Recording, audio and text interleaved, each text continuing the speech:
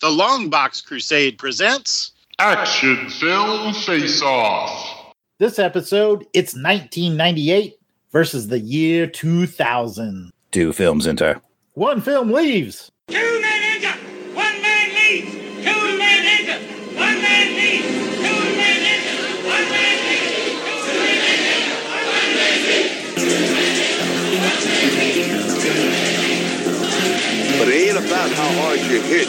It's about how hard you can get hit and keep moving forward. How much you can take and keep moving forward. That's how winning is done. Now, if you know what you're worth, now go out and get what you're worth. But you got to be willing to take the hits. I'm feeling like a black ball. Welcome, everyone to Action Film Face-Off. This is a show where 2 random years are selected, and usually my brother brings an action film from one of the random years, and usually I bring an action film from the other random year. We got a bit of a special episode. We'll get into that. But our 2 films are still going to do battle. We're going to use our usual variety of criteria, and a champion's going to be crowned by the end of the episode. I am Jared Ulbrich, the Death Probe.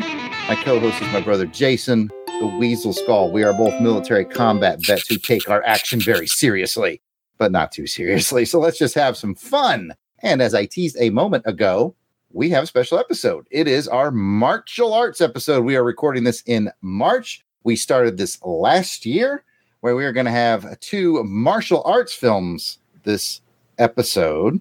And if you're in tune with the show and you know how this went last year, you already know who picked these movies for us. But we'll introduce him in just a second. We'll let Jason do his thing, and then we'll introduce our not-so-secret sniper. Okay, and I know that's what everybody really wants to get to, is figure out who the sniper is for today. But business first, we're going to talk about how we're going to score each of today's films on a scale of 1 to 10 in the 5 categories. So if this is your first time listening, here are the categories. Story, overall spectacle, best action scene, the hero, and the villain. And if you listen carefully, it won't be in that order, but we want to keep you on the edge of your seat and make sure you're paying attention. At the end of it, we're going to have a deduction round where up to 10 points can be subtracted from the film's total for whatever we determine is the low point of the movie. That's it. Back to you, Jared. All right. Thank you, Jason. Let's get to our sniper. Like I said, he was here last year. He started a trend. We enjoy it. We love having him on the show. Welcome back to Action Film Face-Off from the Fire and Water Podcast Network. It is Siskoid. Welcome back, Siskoid. Thanks for having me. Man, we love it. Siskoid is, well, I don't know if he's ever been a self-proclaimed martial arts film mastermind, but I dubbed him that. Out of all my friends, he's the one that knows the most about martial arts films. So when March rolls around, you can bet your bottom dollar, as long as the 3 of us are still on this planet, we're going to have the martial arts episode. And Siskoid picks them. That's what makes this one a little different. Jason doesn't pick them. I don't pick them. We literally messaged Siskoid. These are the years that the randomizer came up with, and he picked the films. How you feeling about these 2, Siskoid? Well, the years were very difficult because I don't know if you know, but roughly between 95 and 2005, there's a real dip in Hong Kong cinema. The handover was going to happen in 97. Good point. So Hong Kong was going to revert to China. Nobody knew what was going to happen exactly. Were films going to be censored? Was just going to turn communist, and then no outside money could come in, or it would disrupt those deals. So there was a lot of, people lost faith in the market. The Asian markets went way down. They had a hard time recovering. 2003 was like SARS, which hit them really bad as well. So that didn't help their industry. And the American market, maybe they smelled blood in the water, but they started pushing American action blockbusters into China a lot more. So it was hard to compete as well in that market because there was so much money behind the American films. So this is a period where if the end of the 60s, 70s is like the Shaw Brothers golden age era of martial arts. And then in the 80s, Shaw Brothers starts doing television mostly, and a lot of new companies are formed, and there's a lot of excitement around. It was called a boom in the 80s and early 90s. But then, mid to late 90s, it's all going to crash. This is when the martial arts stars started doing stuff. Jackie Chan started doing English language movies that we benefited from. But, absolutely. We get stuff like Rush Hour. Yeah, among them. But to me, my first one was Rumble in the Bronx, That's good too. So we started, Chow Yun-fat in Romeo Must Die, and we started getting this kind of stuff from Jet Li, etc. Sometimes they were successful, sometimes they weren't so successful, but it was about leaving Hong Kong to do things because it was hard to make films in Hong Kong. So the 2 years that we chose, like 2000, I could have picked Crouching Tiger pretty easily, but that was made on the mainland, like a big production on the mainland. So that's a Chinese production. So it's not Hong Kong. I'm not saying I couldn't have picked it, but I also felt it was unfair to the other film. It's a bit grander. Yeah, but it shows how, the industry is sort of, well, not changing, but it would have to change. And when it did change, I mean, the movies that we know from 2005 and beyond, there's a lot of, let's call them, cop dramas with martial arts in them. There was like a noir feeling. They were trying to do American style movies with the martial arts, with the Asian inspiration in it. But we really left a lot of the historical martial arts behind.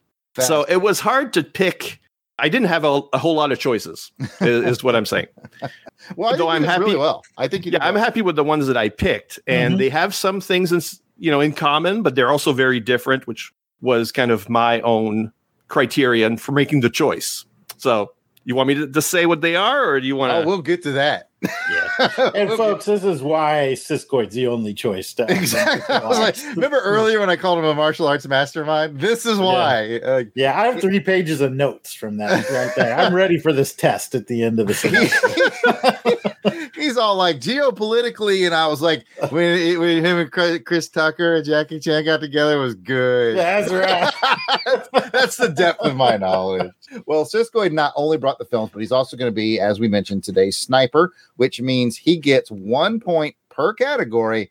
Pressure point. Pressure point. That's right. That's right. 1 pressure point per category to give. He's going to be very, very binary on this one because he's got 1 point to give. So at the end of each category, he's going to basically say, I like film A better or film B better in this category. He's been on the show before, so we don't need to harangue him for favorite action films. We can just kind of get into it. But before our 2 films enter the video dome arena, spikes? No spikes? I always have spikes. Okay, spikes Jason put the spikes on. Good. I've got spikes in the arena, and I've got bears in the cage. I'm ready to go. All right. We're thrilled to kick this episode off with special shout outs to our Crusaders Club members. These are the fine folks that have joined our crusade, getting early access to special long box video episodes, special episodes, voting on show content, so much more. These are the folks who are reaping the benefits and giving some much appreciated support to the show.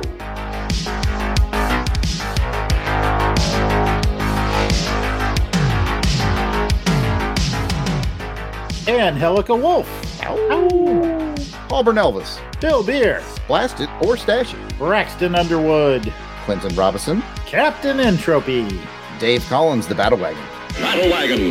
Gary V for Victory, Gerald Green, Jason Keene, Jeremy L., Jim Jarman. I hope you like Jim Jarman too. Joe Thomas, John Watson, Josh Strickland, Candace Ward, Kathy Bright, she's captivating, and she's our MVP. Mark Ross, Monstrous Mark Atherton, Maxwell Traver, Michael Wagner, Miranda W, P.D. Devons, Paul Hicks, Rick from Jeff and Rick Present, Rob Morgan, Ross Michaud, Ryan Daly, Samantha Maney, Sean Urbanski, Spidey 67, Steve Cronin the Barbarian, Tim Price, Tony Pennington, Toronto Cop. If we miss anyone on our list, we apologize. We record these episodes well in advance of release, so if your recent edition will get to you. But no worries, if we mess it up, just give us an email, contact@longboxcrusade.com. We'll get it fixed. If you want to become a Crusaders Club member, like all those wonderful people you just heard, just head to patreon.com/longboxcrusade.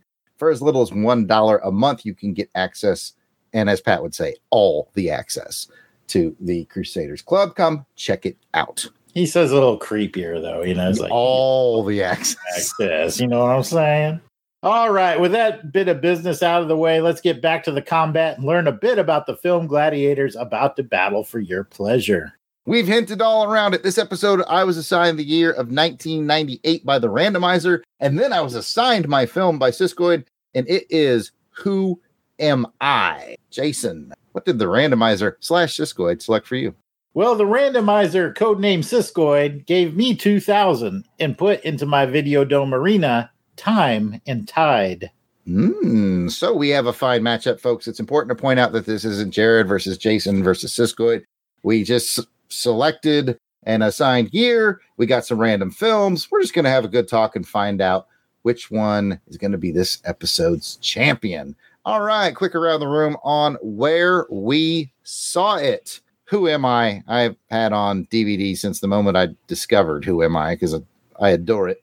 I had not heard of Time and Tide, and I think I ended up doing that one on Amazon Prime. Jason, how did you watch this? Exactly the same way. I've had Who Am I think longer than I've had my youngest son. So whip that sucker out of the DVD case and watch that. Time and Tide, like you, I watched it on Amazon Prime. Siskoid? Well, I think Time and Tide was on Netflix here. That's probably where I don't know if I watched it there. Or I had the DVD out, so I watched both of them on DVD. I think Time and Tide is like one of the very early DVDs that I got from, let's call it the Hong Kong collection. Even before I became a, what you call it, a mastermind. It was, yeah, it was just like a kind of impulse buy. I got you. Yeah, when we originally started talking, Siskoid was like, hey, you can watch Time and Tide on Netflix. And I was like, it's not on Netflix. And I was like, Canada. I realized it was probably Canadian Netflix. And us Americans got denied. So yeah, I need to get that Canadian Netflix, man. They got some good stuff on there. What is it? You can get one of those VPNs. They're always talking about you get a VPN and change your location. So you can, anyways, we don't have a sponsorship, folks. So we're not going to tell you who those people are. Unless they start paying us. And then that's right. They start paying us. We'll tell you how to do that. Well, let me just remind you guys, it's time for the spoiler warning. We are going to spoil the heck out of these films. So if you have not seen 1998's Who Am I or 2000's Time and Tide, here's your chance. And we will see you guys on the other side of this musical break.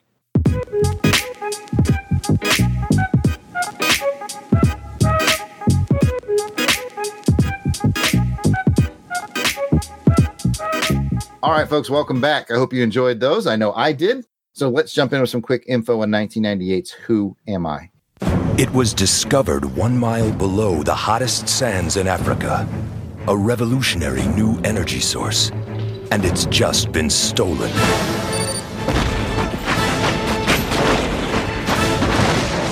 Can you imagine an ordinary machine gun with the destructive force of a ballistic missile?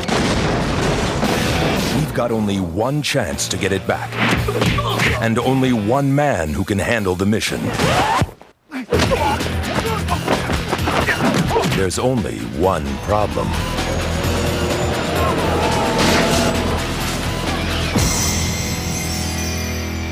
I've lost all my memory. One of them is still alive. He's lost his memory. What harm can he do us? I want every one of them liquidated. Everybody wants to know who you are. So do I. Now, the only way he can do any good is if he remembers just how bad he can be.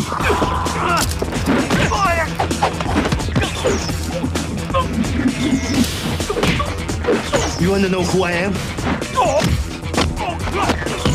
I want to know who I am. Someone's after me. You don't know who to trust. Who are you? Someone bring my memory back. Don't trust anyone. I need to find out what he knows. You know about my past? Who are you working for? I'm on your side. Nobody's on my side.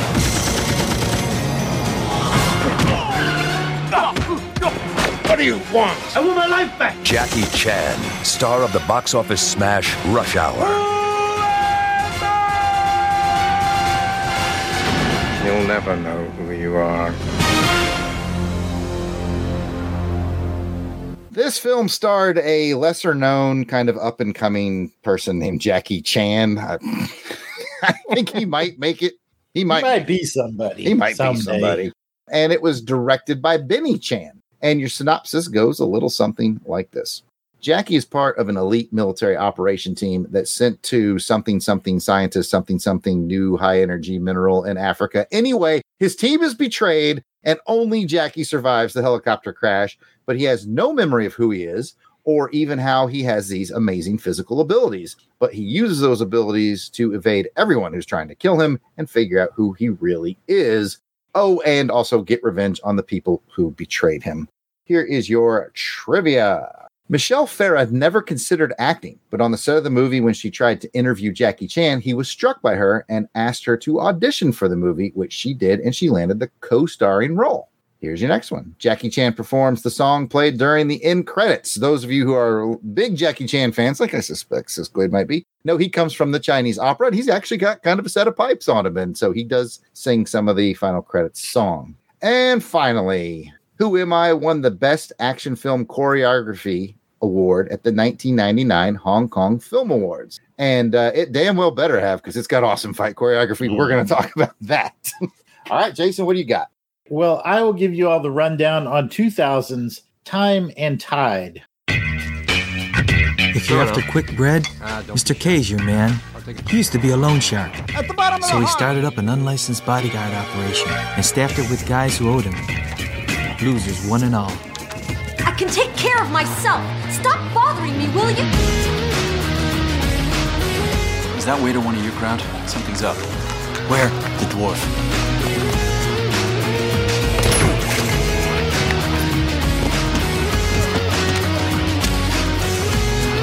Want to go into business together? Meaning? Bodyguard company. 你现在不就正在做保镖吗？你到底不明白我在说什么？明白，就是要用钱。你老婆快要生儿子，你们比我更需要用钱好。不是为了那个女的，对不对？ Pablo Santosa from South America says he's setting up some deal to our Mr. Hong. We were protecting Hong before, now we're working for the other side. Where's the money? How come the killer seems to know? Don't know him. Linda mujer, eso es lo que necesitamos aquí, amigo.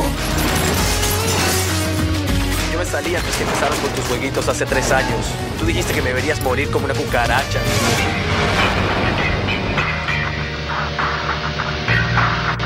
Si le tocan un pelo, nadie sale de aquí con vida. Welcome to Cockroach City.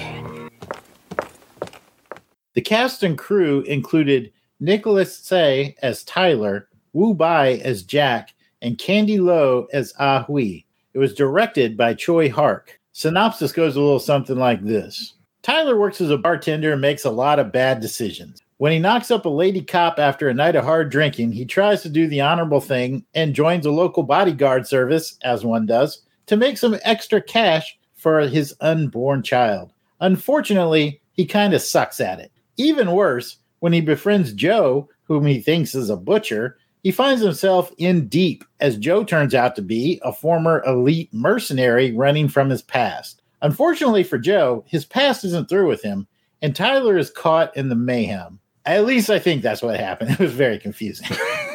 That's what I got out of it, Jason. I'll back you up on that. I watched it with my son, and we were like staring at each other like,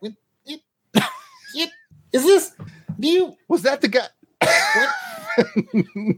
Well, let me ask you this. Spanish. Let me ask you this. Did you watch it like with an American dub or something? No, I think we watched it subtitled. And yeah, because there's an American dub that is complete nonsense. Oh, okay. I'm glad we didn't watch that. Yeah, the character you called Joe for me was called Jack. So I don't. I think they called him Joe. I'm pretty sure. It was a J sound. I don't remember. All I just remember is like Jason said, they spoke Spanish. They spoke English at points. Yeah. They spoke. What Asian language are they speaking? One character was Cantonese and the other character was Mandarin. Of course, there'd be two different Asian languages as well. Yeah, at one point, Nicholas Che is speaking in Pidgin Mandarin, but he's a better Mandarin speaker than that. So he's actually, so his character isn't so good at Mandarin. So when they're communicating, those two characters would become friends. He's playing down his language. Anyway. A lot of layers. Yeah, I wouldn't know unless I'd read some notes on it. I'm pretty sure that's what happened, though. If I got it wrong, correct me now, Siskoid. I think I hit the highlights. Right. Sounded right to me. Yeah, I understand that the plot is a little... I don't think it is confusing. It's just this was a movie that was 3 hours long, and then they chopped it down because that made no sense. And a lot of the first parts of it, there are missing elements now. You know, like a lot of the bodyguard stuff is gone. So sometimes it goes a little bit too fast or in montage. But once we hit, when the moment where they attack the apartment, After that, it's all pretty reasonable, understandable. I concur. Yeah. It's time for my trivia. Here it is. Time and Tide ranked number 4 for the top 10 best films by French critics. The director asked Wu Bai to make up lyrics for the Happy Birthday song a half hour before filming. So that whole scene where he's singing the Happy Birthday song, that was all made up spontaneous. And then finally, if you look carefully, Taylor has a Train Spotting poster in his apartment, which I thought was pretty cool. You're spotting the train spotting? I spotted the Train Spotting, yes. Right. Well, I know that Nicolas Che and Wu Bai collaborated on a song that is played as soundtrack at some point.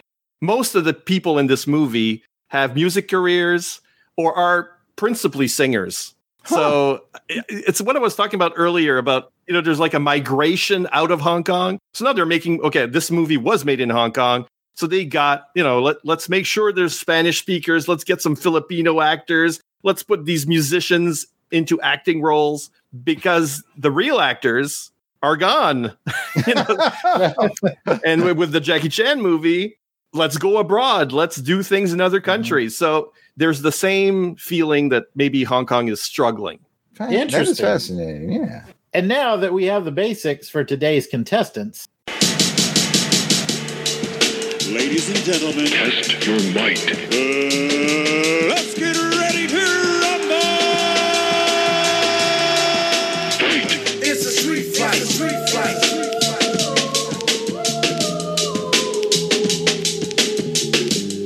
All right, let's get to it. Just a couple reminders that you can play Match Game, the game within the game. We have 2 films, 5 categories. Jason has not seen my scores. I have not seen his scores. Take a guess now at how many out of 10 possible matches we're going to have for the Match Game. And speaking of scores, just as a reminder here on our show, 5 is average. 5 is middle of the road. 5 is something you'd see on a decent made-for-TV movie. 6, 7, 8, 9, 10, you got yourself a fine film. 4, 3, 2, 1, you got some things to work on. And with that, let's get into round 1. Round 1 is a story. How engaging and or original is the story? We will let our guest go first. Cisco, talk to me about the story of 1998's Who Am I? And your thoughts. Well, it's a little silly. It's a comedy. It feels like Jackie Chan went to South Africa and the Netherlands. Yeah. Sort of spotted locations where you wanted to do some action, and then they just put it in the movie. I mean, this is directed by Benny Chan, who's one of Jackie's hired guns. Basically, Jackie is co-directing this stuff. Mm. So it really is his project. I think it's a little fluffy. It makes sense for a Jackie Chan vehicle. I do wish that there was more action front-loaded. I think the Hong Kong version, actually, it begins with him being found and not having any memory. And all the stuff, the betrayal of the team, the mercenary team, that's all like he has flashes and then we see parts of it as we go. The version that we probably watched, that's all at the front, so that we jump into some sort of action. They teased it more in the Hong Kong version. I agree. Jason, anything to add? Your thoughts on the story of Who Am I?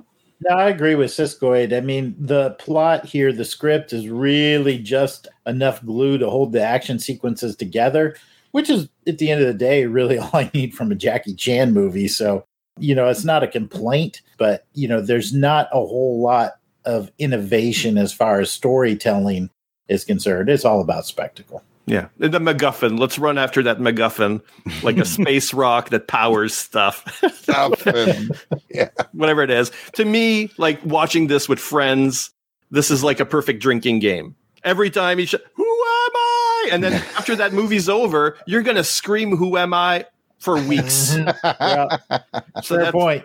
That's why you want to watch this. He says it so often that that's literally what they call him. Like his name becomes, who am I? Who am I? That's how they refer to him. Yeah, the African tribe who finds him, that's all he can say. So, who am I? Right. Well, yes, I concur with the both of you, which will allow me to move right over to 2000's Time and Tide. A bit more layered of a story going on there. Cisco, what are your thoughts? Well, yes, the reputation is that it is a confusing story. I mentioned that earlier. But I think it is a literate story. There's some voiceover. There's some talk of the book of Genesis. And then eventually it's all about second chances and hope. So when you watch it several times, And prior to this, I watched it like a couple times just because I do enjoy it for the visuals mostly. It's a very visual film, and you can excuse a lot with visuals, just like you can excuse a lot with stunts and fights. So both these films have excuses going for them. But I think there's like too much packed into it, of course, especially once it starts, riding that rail and there's no stopping it. I like the mirror of the two pregnant women. I like he impregnated a woman who identifies as a lesbian while she was drunk or whatever. And at the end, they don't play it like it's going to be a romance. It's just like she realizes that he could be in her life and be a father to this child. And so they play with that. So I think it's kind of sensitive as well. And then you get some like these nutty villains that come over from Brazil calling everybody cockroaches. And I think there's a lot of wacky stuff in there. An action scene while a woman is giving birth and she's part of the action. So I think the plot has a lot of innovation and a lot of crazy stuff because Choi Hark is known as an innovator. He's one of the most important producers and directors in Hong Kong.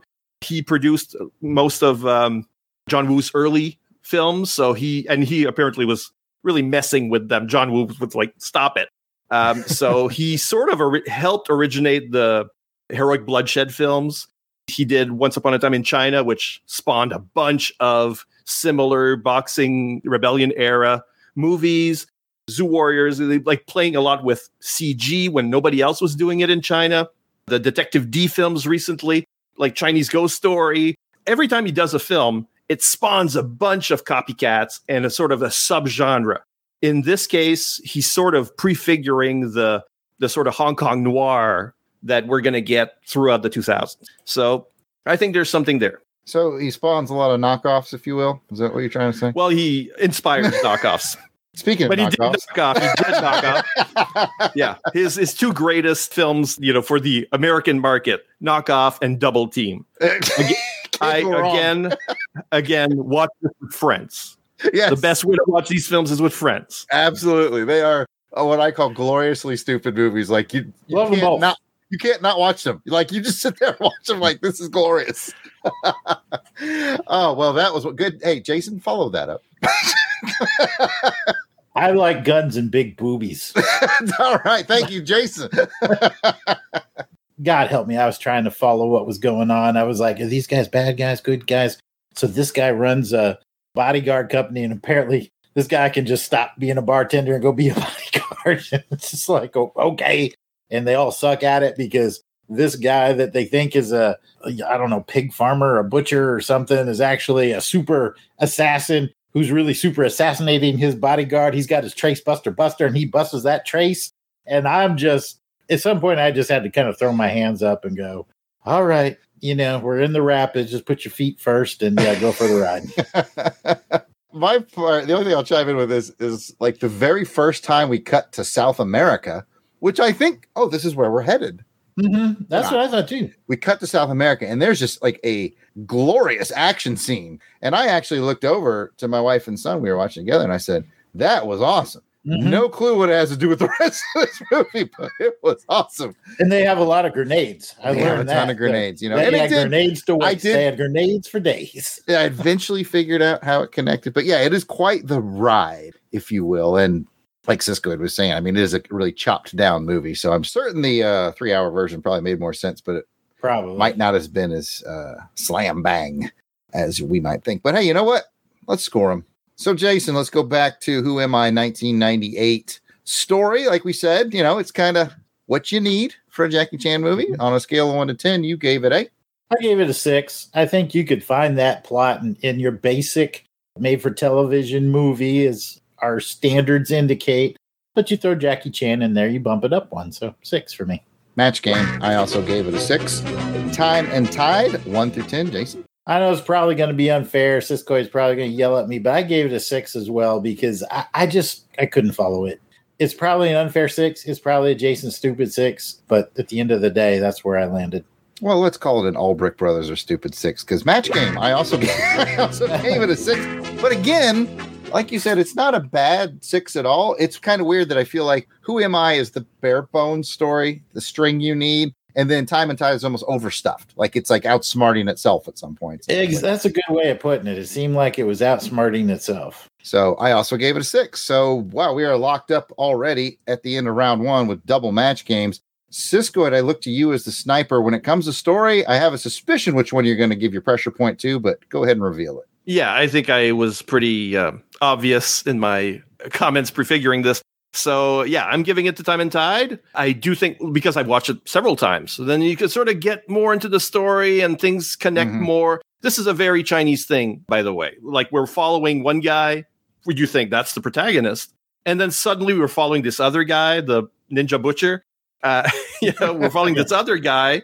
And then eventually they connect, but we're telling two stories and we're like, what's going on? A lot of Chinese films do this. So if for a Chinese audience, this is not hard to follow. For us, it's a little off-putting, but I think now I'm, in terms of cinema, I'm Chinese by adoption, in that sense. Yeah, so. No, I think if I had had the background that you did and the width and breadth of your experience as far as Hong Kong cinema, I probably would have rated it a little bit higher. So, take my 6 with a grain of salt. I'm not bothered.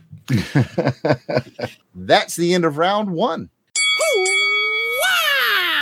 That makes it my turn for round 2. And in round 2, we're going to talk about the hero and his menagerie. So we'll go ahead and let the guest go first again. And Siskoid, give us your thoughts on Jackie Chan and his group of heroes in Who Am I? Jackie plays Jackie. He's even called Jackie at one point. Exactly. He's even called Jackie Chan. He's specifically called Jackie Chan, but he thinks he's called Who Am I? Or at least that's the only name he can call. I like this. I think Jackie doing Jackie is what we want Jackie to do. He's not as edgy as some maybe in some other films, like some police stories, a little more edgy maybe. But it's Jackie, and also it's not just about being good at fights and incredible stunts. He's also kind of a MacGyver in this, like when he fixes the car and so when he unfurls off a building, he's looking for things. But we're used to this, where he's just looking for things to use in a fight. He's an improvisational fighter, or that's what it looks like. But here he's also improvising to do other things. So I thought that was a nice bit for him. And then, he's got a cast around him, but they all pale in comparison to the man, Jackie Chan. Yeah, I can't say that I disagree with that statement, but it's not my turn. Jared, what are your thoughts on Jackie? Well, I mean, first of all, it's Jackie Maurice Feldman Chan. Okay. It's Jackie M. F. and Chan at the peak of his powers, in my opinion. I would say the mid-90s is just, he gets very accepted into American cinema. He's charming as all get out. I mean, you can't watch any movie with Jackie Chan and not love him. Even when he's like a bit hardcore. I saw The Foreigner and he's awesome in it. But even then you're like, I love this guy. He just has that charm. He's the Roger Moore of Asian cinema. He's got a charm for effing days. And he's so good in this. And I'm glad Siskoid pointed out too, it's not just combat, it's escapes. And it's saving that guy who was dehydrated by, making a needle and running coconut water. And it really this movie just showcases everything that he is. And oh, by the way, even though he is MacGyver in it, when it comes to the combat scenes, there's some of the best I've ever seen him do are in this film. And oh, by the way, when it comes to stunt driving scenes, this is some of the best I've ever seen in this film. Like, this film just doesn't quit. It just goes and goes. And Jackie is just so good. And I probably just blew everything I would say in the spectacle round, but Jackie's at the center of this. And when it comes to his cohorts, he's usually running around with two ladies. And one of them is actually the driver, that's her role to be the driver. And she was super cool. And then the other one was the gal he just found on set that I mentioned in the, in the trivia. And she's just very charming too. But like Siskoid said, it's all Jackie. You just so focused on him. So yeah, look for a good score from me. All right. Sounds like we got a lot of love for Jackie. Let's talk about Jack or Joe or whoever the heck he was in Time and Tide. In Brazil, they called him Juan. That's right. And he's Jack Chow, according to the credits here. So okay, maybe I conflated Jack and Chow and went I mean, Joe. I don't know. Yeah. Let's just go ahead and talk about him. And Nicholas Chet is playing Tyler. So he's the first one we meet. He's the bartender.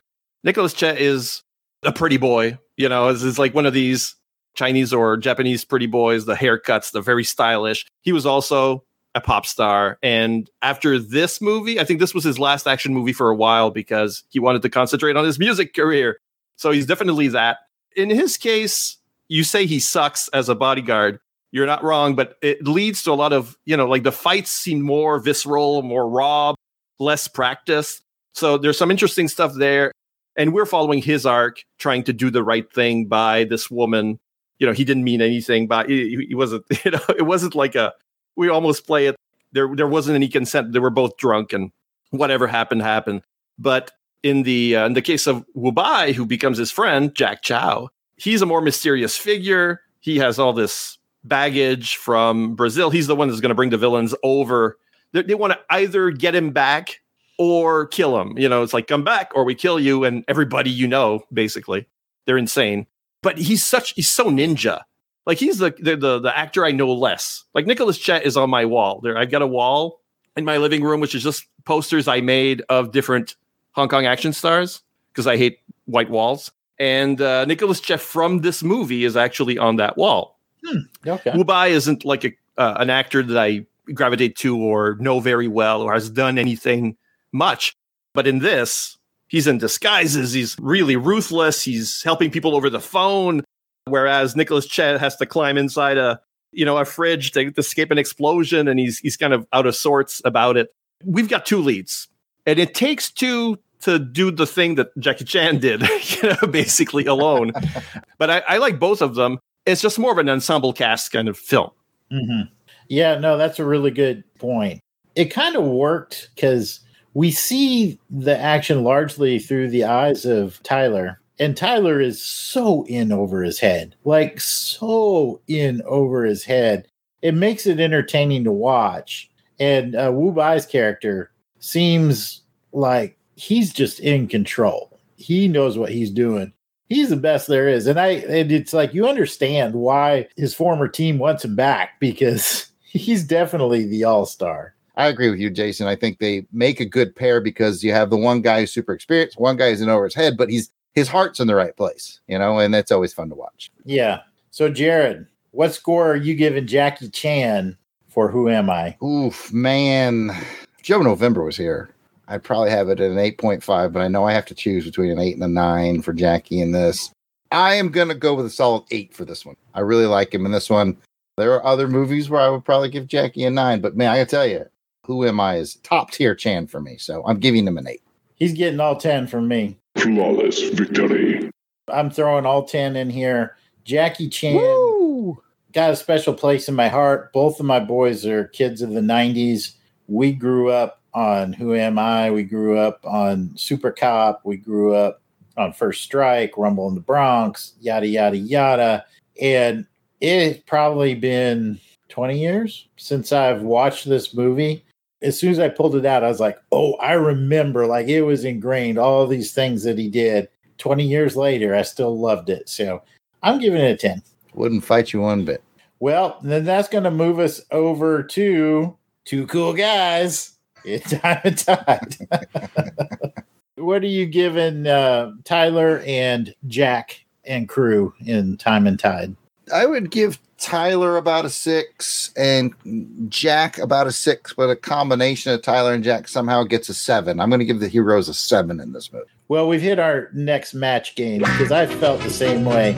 Even though, I didn't fully understand the story as we've kind of talked about, the characters themselves were very compelling to me. And I thought both of them were well above average in their performances. They were interesting to watch, and they were really interesting to watch together. It was just so complex that Tyler, doesn't know Jack's secret, but is friends with Jack. Jack really, I think, is fond of Tyler, but keeping this secret. And it's interesting. It's just really compelling to watch. And the two, I just thought did a good job pulling it off. So, Cisco, pressure point. I almost factored in the fact that Anthony Wong is in this as well. I'm not sure he's a goodie or a baddie. You know, he's plays Tyler's boss, and that's just a great actor. I love him in everything. But I showed my hand as well. Jackie Chan gets the pressure point in this one. I think it's a no-brainer. So the pressure point goes to Jackie Maurice Feldman Chan. Correct. Jackie M. effing Chan gets the pressure point. All right. Well, it's in the books, and I pass it back to you, Jared. All right. Let's kick off round 3. Round 3 is the villain. How cool is your villain? How memorable is your villain? How tough is your villain? Factor in all those things. Jason, I'll have you go first this round. 1998's Who Am I? Villainy. Does it really matter? It does matter. It does matter. And I'll tell you why.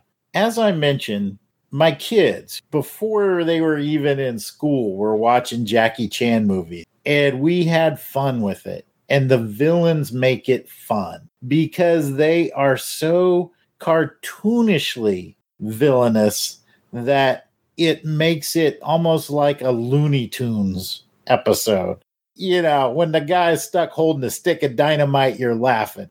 There's an innocence about it that makes it entertaining, comical, and the villains are an important element to that.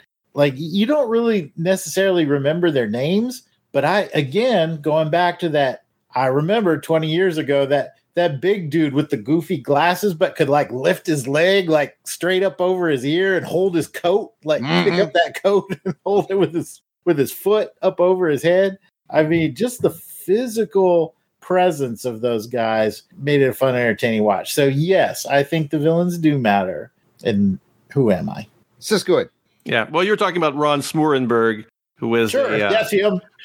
Well, I mean, it's normal that you don't remember his name because the character has no name. This is a movie that doesn't really, like, I think he's credited as Morgan's hitman because Agent Morgan is the real villain. Like, for me, the cartoonishness, I think it goes beyond that. This is a movie with very few actors. It's a lot of stuntmen, some martial arts professionals like Smurenberg, who was actually a local in the Netherlands. You know, like the girl, the journalist that Jackie minted as a, you know, you'll be my co-lead. Okay. The acting is pretty rough in some spots. Calling it cartoonish and it's part of the fun. Yes, I agree. But as far as, you know, characterization, there isn't much of it. Smurenberg would be the reason to snipe in this direction, to give points in this, because he is the smoothest.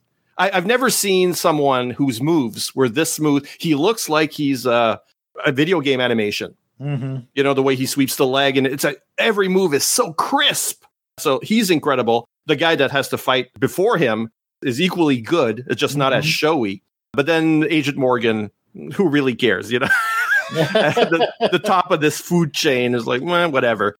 So it's all about that fight on the rooftop and the two guys there. Otherwise, they're just the goons. No, agreed. Yeah, and that's kind of why I let in with, like, does it really matter? I think when you do think back to Who Am I, like, I'm going to watch Who Am I think the first thing we all think of is rooftop fight scene. Like, that's, that's where the money is. And that guy with the Gumby legs, man, it's like, does he even have any bones in there? How's he doing that? You know, it's funny, maybe more appropriate in spectacle, but upon my rewatch, one of my favorite things was what Sisko had mentioned earlier when he was trying to escape and he puts the rope or the hose around the bucket, and then he wraps the rope around him and then twirls down like 6 stories inside the little. I was like, that is amazing. It's just amazing. But at the end of the day, I remember the rooftop guys. So, all right, let's move to Time and Tide and talk about the bad guys. There's no shortage of them to pick from. Jason, what do you got? I thought the bad guys were above average as well in this, even though I can't really remember any of their names. Their presence on the screen and certain images are really burned into my brain after watching that movie.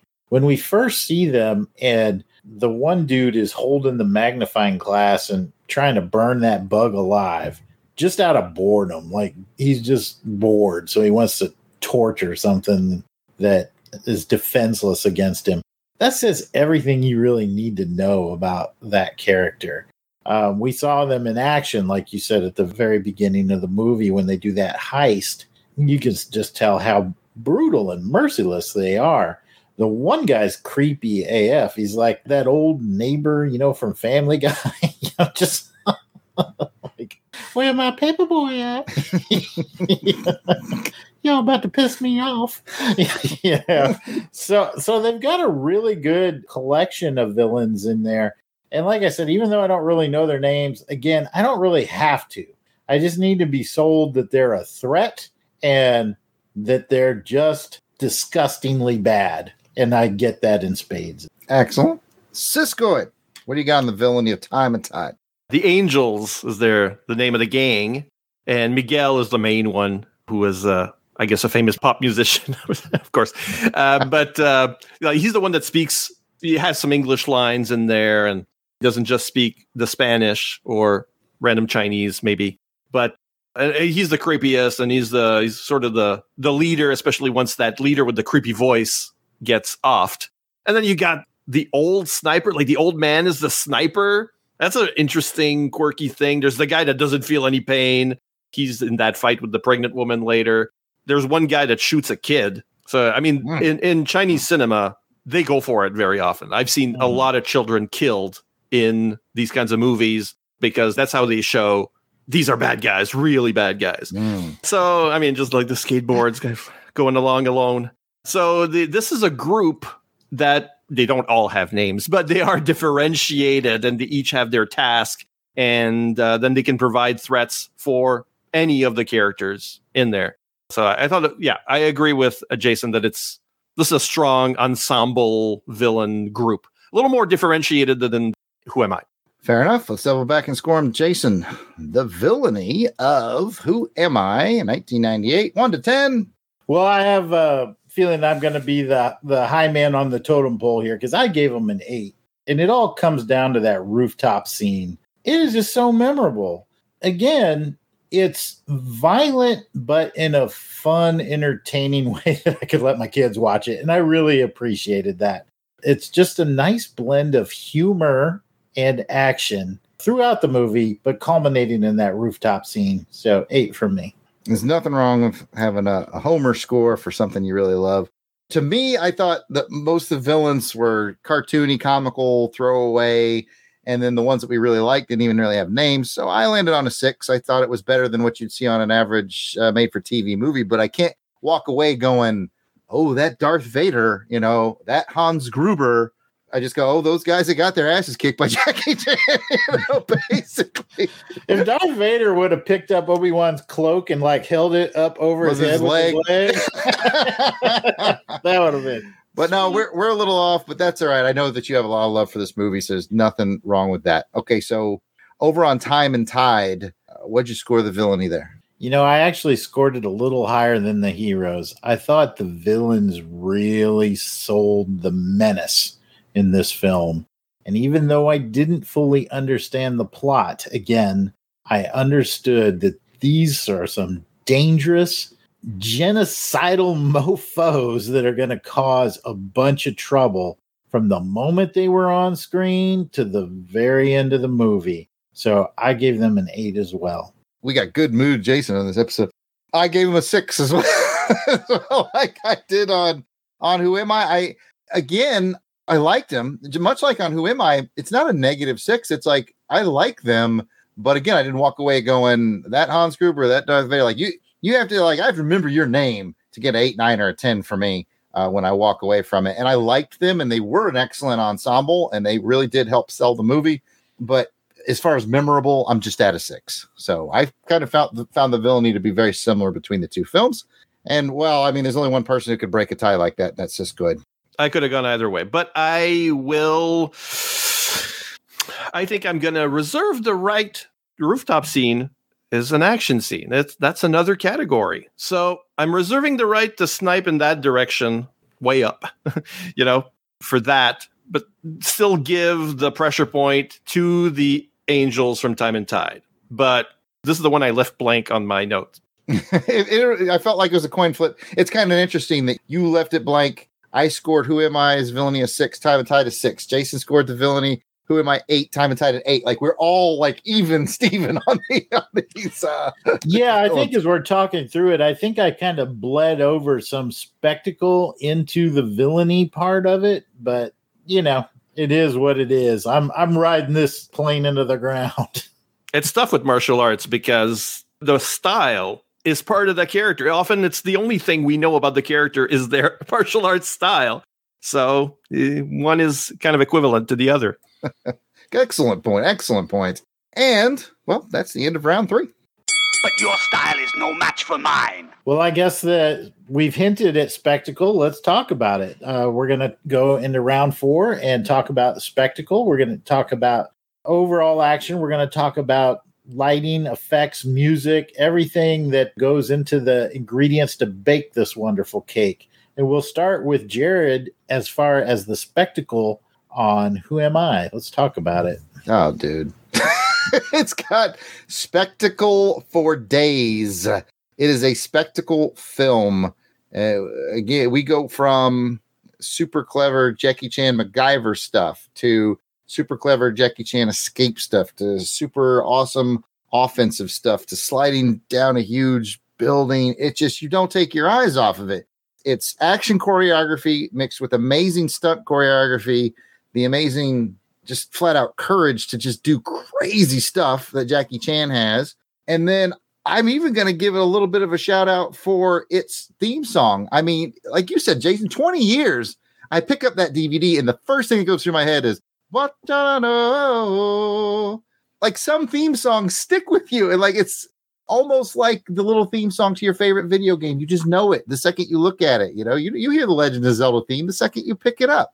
And so I got to give a shout out to that. I thought that was super fun. So music, stunts, action, high scores are coming. All right, Siskoid, discuss.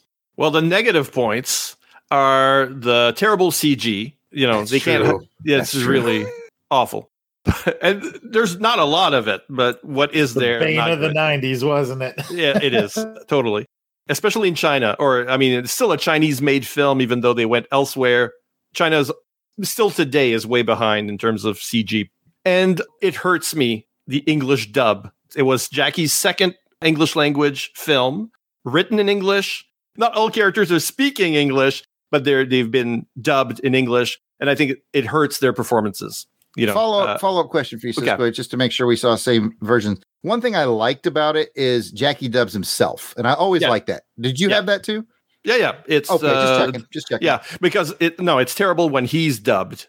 You know, it's like, oh no, isn't there a Rumble in the Bronx where that's not his voice? I think so. Yeah, no, he's doing his own voice, and I think it's the first time he did it. But other characters, they don't all have that same facility with the English language. And that includes the people in the Netherlands, you know, so even the white actors are not speaking English and they all have been dubbed. And sometimes they're speaking English, you can tell, but they've been dubbed anyway by someone else. Very distracting. And those are the negatives. The positives, I think they get a lot of production value from the locations. Yes. Africa, great look, doesn't look like anything else in the film or in usual Hong Kong cinema. And then the Netherlands, they obviously scouted every location in Rotterdam or whatever. So that building, but all the other places that they go to and the cars that they use, and okay, let's do some clog fighting, and everything is like, okay, how can we maximize our use of this location to create gags that we have never seen before and never seen since? So I think that's where they get the real, in addition to all the, obviously, the good performances in terms of martial arts and stunts. That neighborhood in the Netherlands where the houses are all, like, the architecture's all a kilter. Like, good point, Cisco. This is not even my round to host, I don't think, but that is an excellent point on really good use of locations. I'm going to shut up. It's Jason's round. No, you hit what I was going to say. I'm glad Siskoid brought up the locations because I thought, to Siskoid's point, they did make really good use of both of them. And they were two very different locations, too. So it gave it almost like, okay, here's a fresh feel for the second half of the movie, which I felt was pretty smart and played well. Very James Bondian to give you. That is a good point. Yeah. Give you a whole nother setting, clear the palette. All right. Time and Tide. We're going to talk about spectacle. Jared, will bring it back to you. What did you think about the spectacle of Time and Tide? One of the similarities between the two films is I felt like both of them sort of ramped up to spectacle, which, I mean, good action movies do that. So, you know, at the beginning of Time and Tide, I was like, for the first, I don't know, maybe 20 minutes or so, I was like, did he pick a drama film? I did too. Did I you was pick like, a drama the film? only fight scene I've seen is him beating up that hand dryer in the Come on, Siskoid. And then we got to the apartment building. And I was just like, what? There was so much going on, and Joe the Butcher was doing so much Joe the Butcher stuff. I was having a hard time keeping up. And then I had a great finale at the end. So, yeah, it's definitely very, very, very, very different flavors of action. You know, Jackie Chan is much more of a kung fu flick. Time and Tide is much more of a gunplay combat kind of flick. And man, it was very engaging. It was, you know, no phone up looking at Twitter. I don't have a great memory for the score, which is weird because there's a lot of musical people involved. It may have been good, but I just don't have a great memory of it. So I can't give it huge marks there, but I can say from as far as a cinematography point of view, it was very engaging. The action scenes were very rapid fire. And I'm going to steal probably what Siskoid was going to say since he said it in the last round. I did notice a little bit of cagey CGI in it, but again, it's 2000. You kind of get used to that in this era. But overall, spectacle, yeah, it really ramped up to it well. Siskoid, what do you have in response? Well, that CG is better hidden because there's so much style. So you can say, oh, that weird explosion, like the freeze frame explosions. Mm-hmm. And you say, well, that's obviously CG. Or I think the really bad CG is when the apartment has blown up and, smoke on it. But then, you know, there's also stuff that you can just say, well, it's style, even though it kind of looks like obvious CG. Like when suddenly we go inside a gun and we see it doesn't have a bullet. Oh, we go inside a gun and then we see the bullet fly out. Obvious CG. But, you know, that's a moment that you're not expecting. Mm-hmm. And it doesn't use a lot of CG where today's films would. I mean, that apartment fight, like the guy jumps out the window, camera follows the guy out the window. Like, how are they even doing this? Like today we have like these tiny cameras, or they would cut it and then, you know, a computer would bridge the gap. Not here. This is for real. And a lot of these guys, I call them musicians, but they're doing their own stunts, you know? So there's, you see their faces. So this is a very, very stylish film. Like every third shot is a crane shot. You never know where the camera's going to be. The camera's super loose. They find ways to film in places that they shouldn't be able to. The color work, there's a lot of night shooting, but the apartment fight is actually in the daytime, so it's like crisp, and there's so much detail in the frame. You can always count on Choi Hark to fill the frame with interest.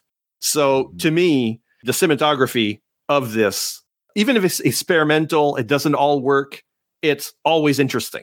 I agree about the score.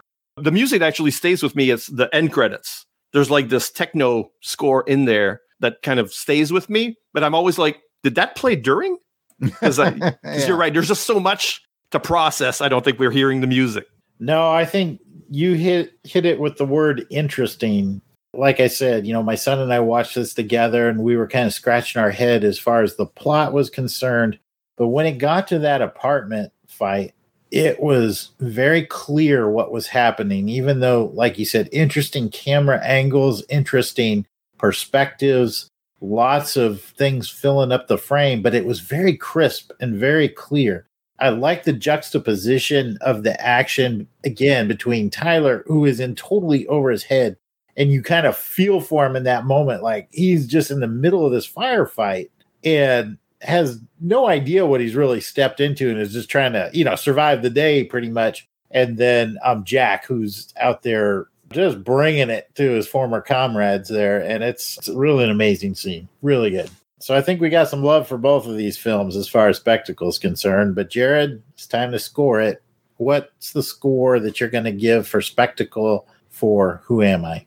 It dang near got a 10, but I settled on a 9. And really the only reason it settled on a 9 is what we mentioned before was cartoony villains. Is the only thing that held it back a little bit. Like if all the villains had been as tight as the rooftop, it'd be a 10. But it had a little bit of the cartoonies, which is part of its fun. I don't have to defend a 9. I gave it a 9. You don't have to defend a 9 at all. And in fact, I'll match your 9. I gave it a 9 as well.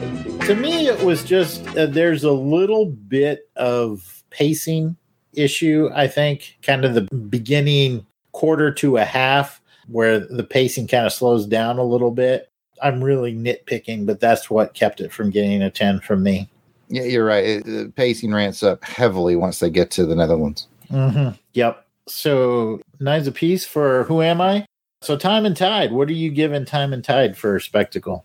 Again, I liked it a lot. I didn't have as much engagement as I did with Who Am I, but total homer for Jackie Chan. I gave it a 7. Strong 7. I liked it. Yeah, again, match game. I felt the same way. This is well above average for a spectacle for a film. But again, pacing problem for me. And then I think I can enjoy the action more. I might give it a better score if I watch it a second time because I think I understand what's happening a little bit more now. But I think just not fully understanding what was going on kind of took me out of it a little bit. But the scenes themselves were great. All right, Siskoid. So that leaves you with the tough choice. Like, what's important to me is the question that I ask myself, because they both have the same problem. They're slow to start, and once they kick in, they're some of the best action scenes that you've ever seen. So what is important to me? I'm interested in filmmaking. I'm interested in cinematography. I'm interested in experimentation. I'm interested in all that stuff. So I think Who Am I is a perfectly fine popcorn movie. I think Time and Tide tries to do a little more with it. So I'm giving my pressure point to that film. Understandable. I can see why. All right, Jared, you got it recorded into the books. I will pass it over to you. And pass it back to me. Yeah, thank you, Jared. I appreciate that. Well, let me announce it. It's round 5, ladies and gentlemen. We're going to do round 5. Round 5 is best action scene. If you're going to be an action film face-off, you better have a heck of a good action scene.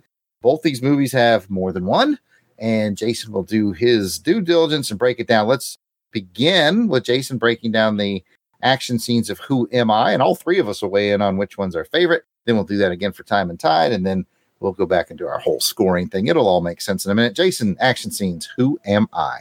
Well, thank you, Jared. And first off, I should say I know how it bothers you when you hear the paper sound on the audio. Go ahead.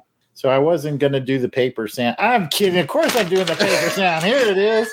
Got my hopes up and just dashed him immediately. That's right. Oh, Cisco joined in with the papers.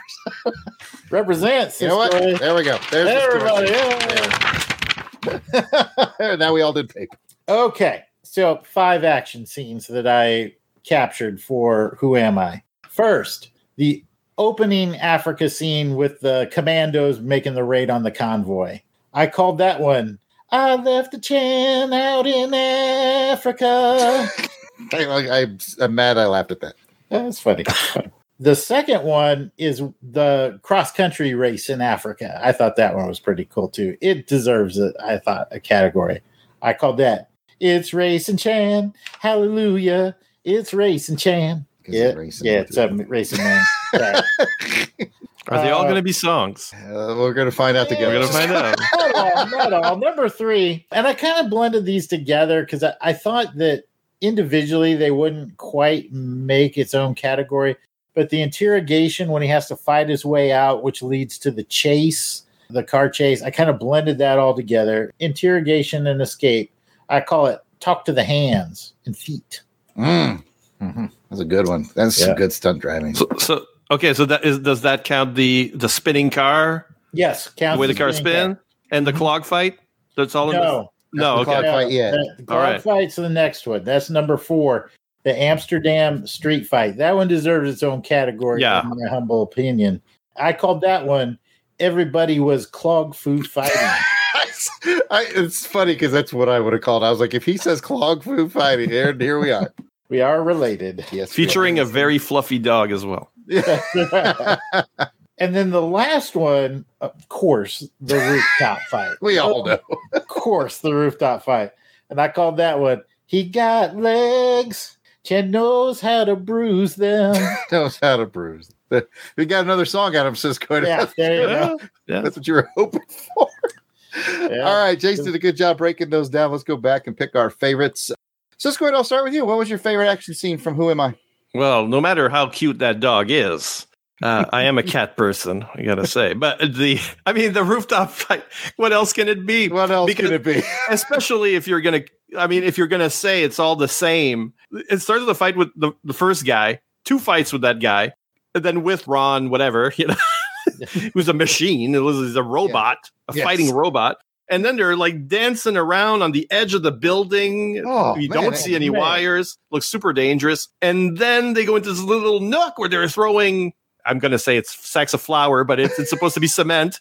And they still take breaks for jokes. There's still gags that are jokes, like kicking the leg. It becomes a parody of kicking the leg. And then they're rubbing it. It's like, we both hurt our legs. And then, like they try to look tough. Like, So the guy falls over. The guy falls over at the end. Like Jackie's like, I'm going to do a running start on this kick. And the guy just falls over just before. It feels a little bit like, Guardians of the Galaxy kind of humor. And then he has to jump off the building. And it's like, there's a very steep ramp.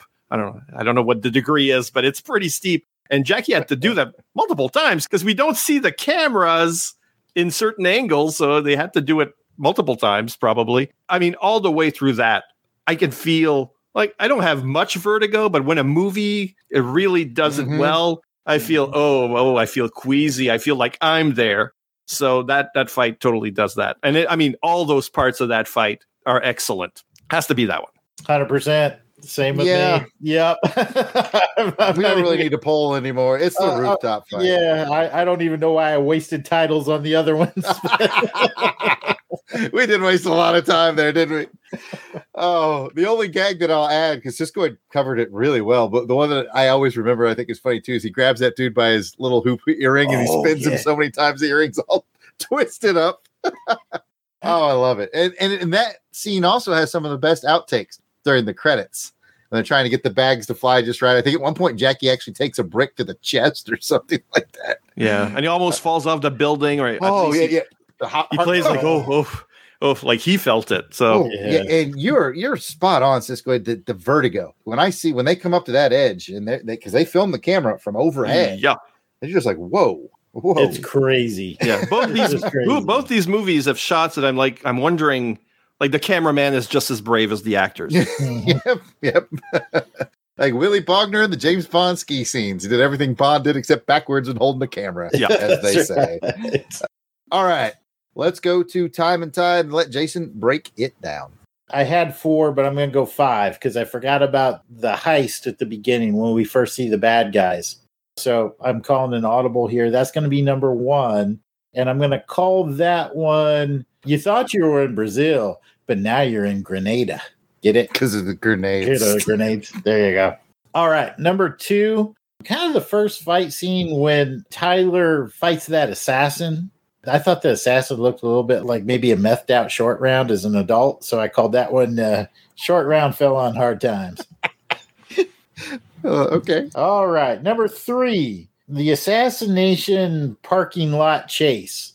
I have a big question mark there because I didn't really understand what's going on, but I just called it, we really suck. Like they just really, really suck as bodyguards. We are bad bodyguards. You suck, you suck, you suck, you suck. The boss sucks, you all suck. So we really suck. That's number 3. Number 4, the apartment fight. Now we're getting to the meat and potatoes. I called that one repelling invaders because he's repelling. I got you. Exactly. So, track you the whole way.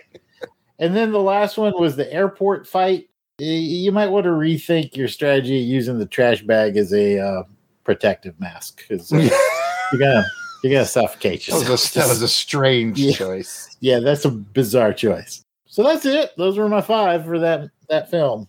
All right, Jason, I'll have you go first this time. What's your favorite one, and why was it the apartment fight? It was the apartment fight. The apartment fight was really kind of that moment where it broke open for me. Up to that point, I was like, is this going kind of playing an early April Fool's joke on me on this thing? Because he's at his house like, they're really going to watch this. They don't know. This is like a Hong Kong soap opera. And then, but when I saw that, I was like, oh, we have entered some very cool territory. The ropes, the rappelling, the swinging, the fighting.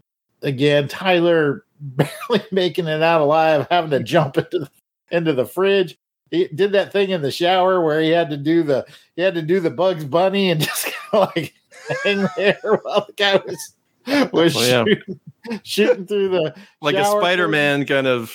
Oh man, it was really cool. So that's the one I'm going to pick: Repelling Invaders.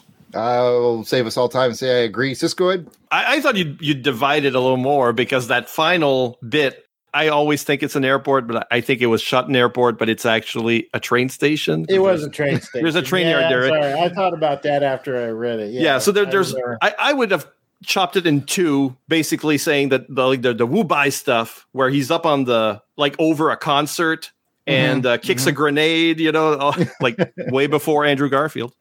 So kicks a grenade, all that stuff, which kind of looks like the recent Batman movie, like the finale is kind of in there. I did get a sense of that. Yeah, it's a little bit like that, a little bit of like sudden death. So yeah, I there's that part, and then the other character, Tyler, with the pregnant woman, and then he has to fight the guy that feels no pain, and at the end, she shoots him, she riddles him with bullets. Like the guy has the gun and he shoots down, and he basically shoots a bullet, like the bullet bounces back into his head or something. I felt like those were two different ones. They were just stacked. We're going back and forth through them. Yeah, you're not the host of the show, so that's your option. I understand, but it's a little rudderless. But there you go. But no, I mean, I just wanted to get those gags in because they are part of the film. We only talk about that apartment fight, which of course is the one that we were going to pick. Yeah, no, that's that's fair. There was a lot of stuff going on in that end scene, and you probably could break it into a couple different pieces depending on how you wanted to go. So no, that's fair. But we all agree that's the apartment. It was a great scene. That end scene was great, but that apartment scene was where it was. I'll tell you what drove me bananas. We talked about English, Spanish, Cantonese, Mandarin. Like the head of their SWAT team that came to the train station, he was speaking either Mandarin or Cantonese. I'm not smart enough to know which one. But then when he'd give orders to his men, they were in English. Yeah, and I was I can't keep up with all this. Hong Kong was a British colony. In a lot of movies where there's police in it, including Jackie Chan in Police Story, they're always going, yes, sir.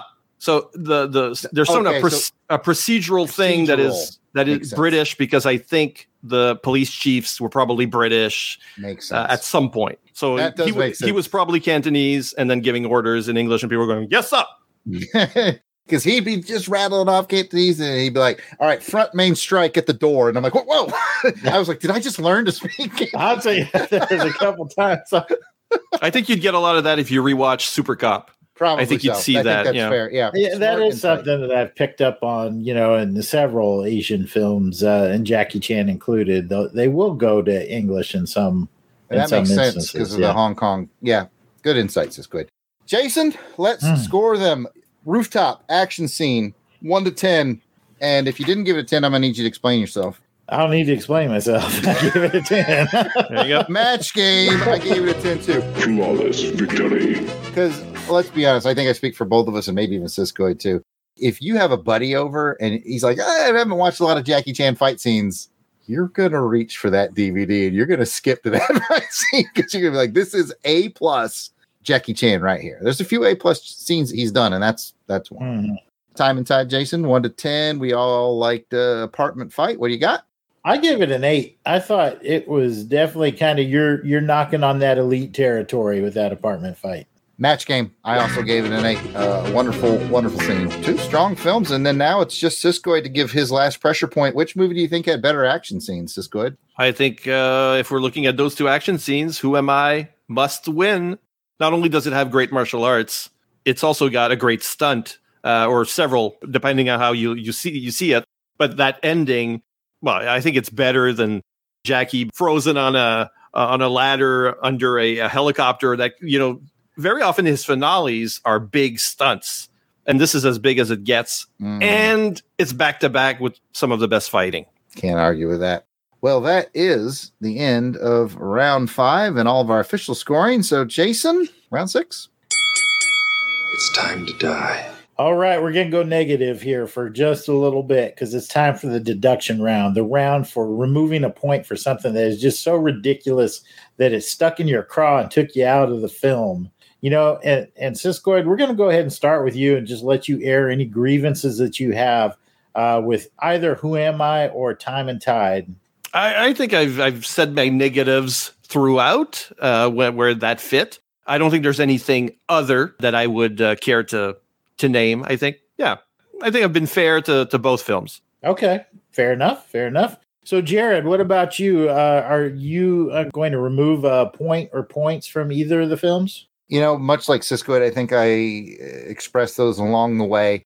Both films hurt a little from that CGI era. It's kind of to be expected. I adjusted the scores during our discussion that way. So, no, I don't have anything that just really jumped out at me. They're both a little wacky, so I allow room for wackiness. I'm wondering if you did. Did you bring any military authenticity to the film that you decided to rain down? No, you can't really bring authenticity to either of these films. You really gotta kind of flip that switch off.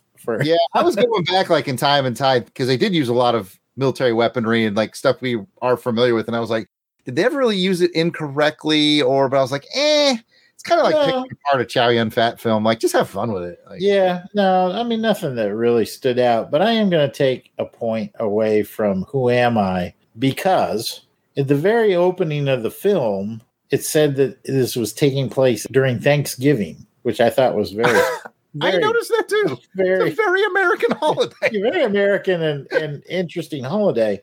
But then when they go further into the story, it shows them about to depart for the mission.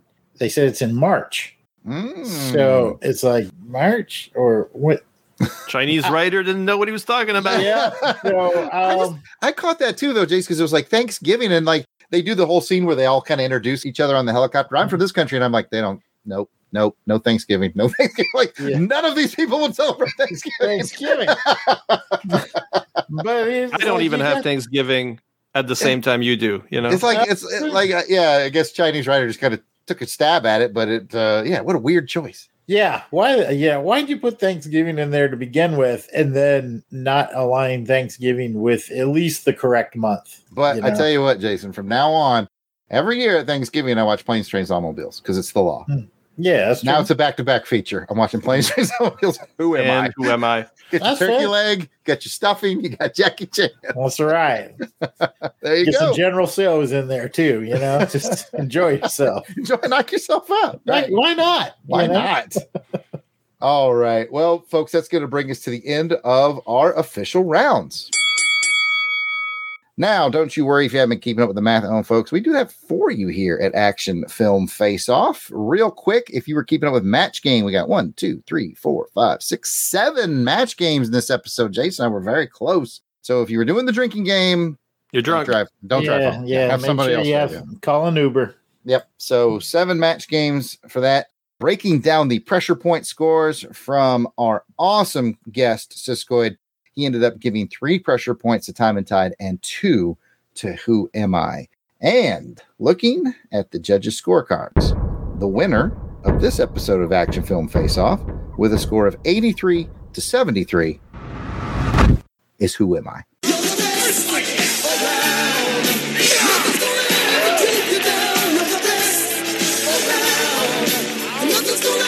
Congratulations to Who Am I? Now it's time to head over to the randomizer and find out what the years are going to be for our next episode. My brother Jared will be pulling a film from Choose Your Destiny.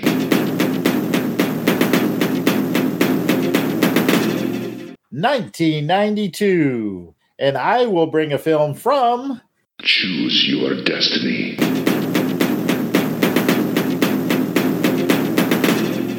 1981. What will those films be?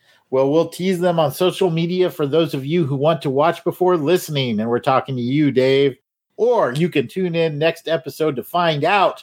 Until then, I'm Jason Weasel Skull Albrecht, and you can find me on social media at Weasel Skull on Twitter or Jason Albrecht on Facebook and Instagram. And you can find me, Jared Albrecht, the Yard Sale Artist, aka Death Probe, at Yard Sale Artist, Twitter, Facebook, Instagram. It's all at Yard Sale Artist, or you can check out my artwares at www.theyardsaleartist.com.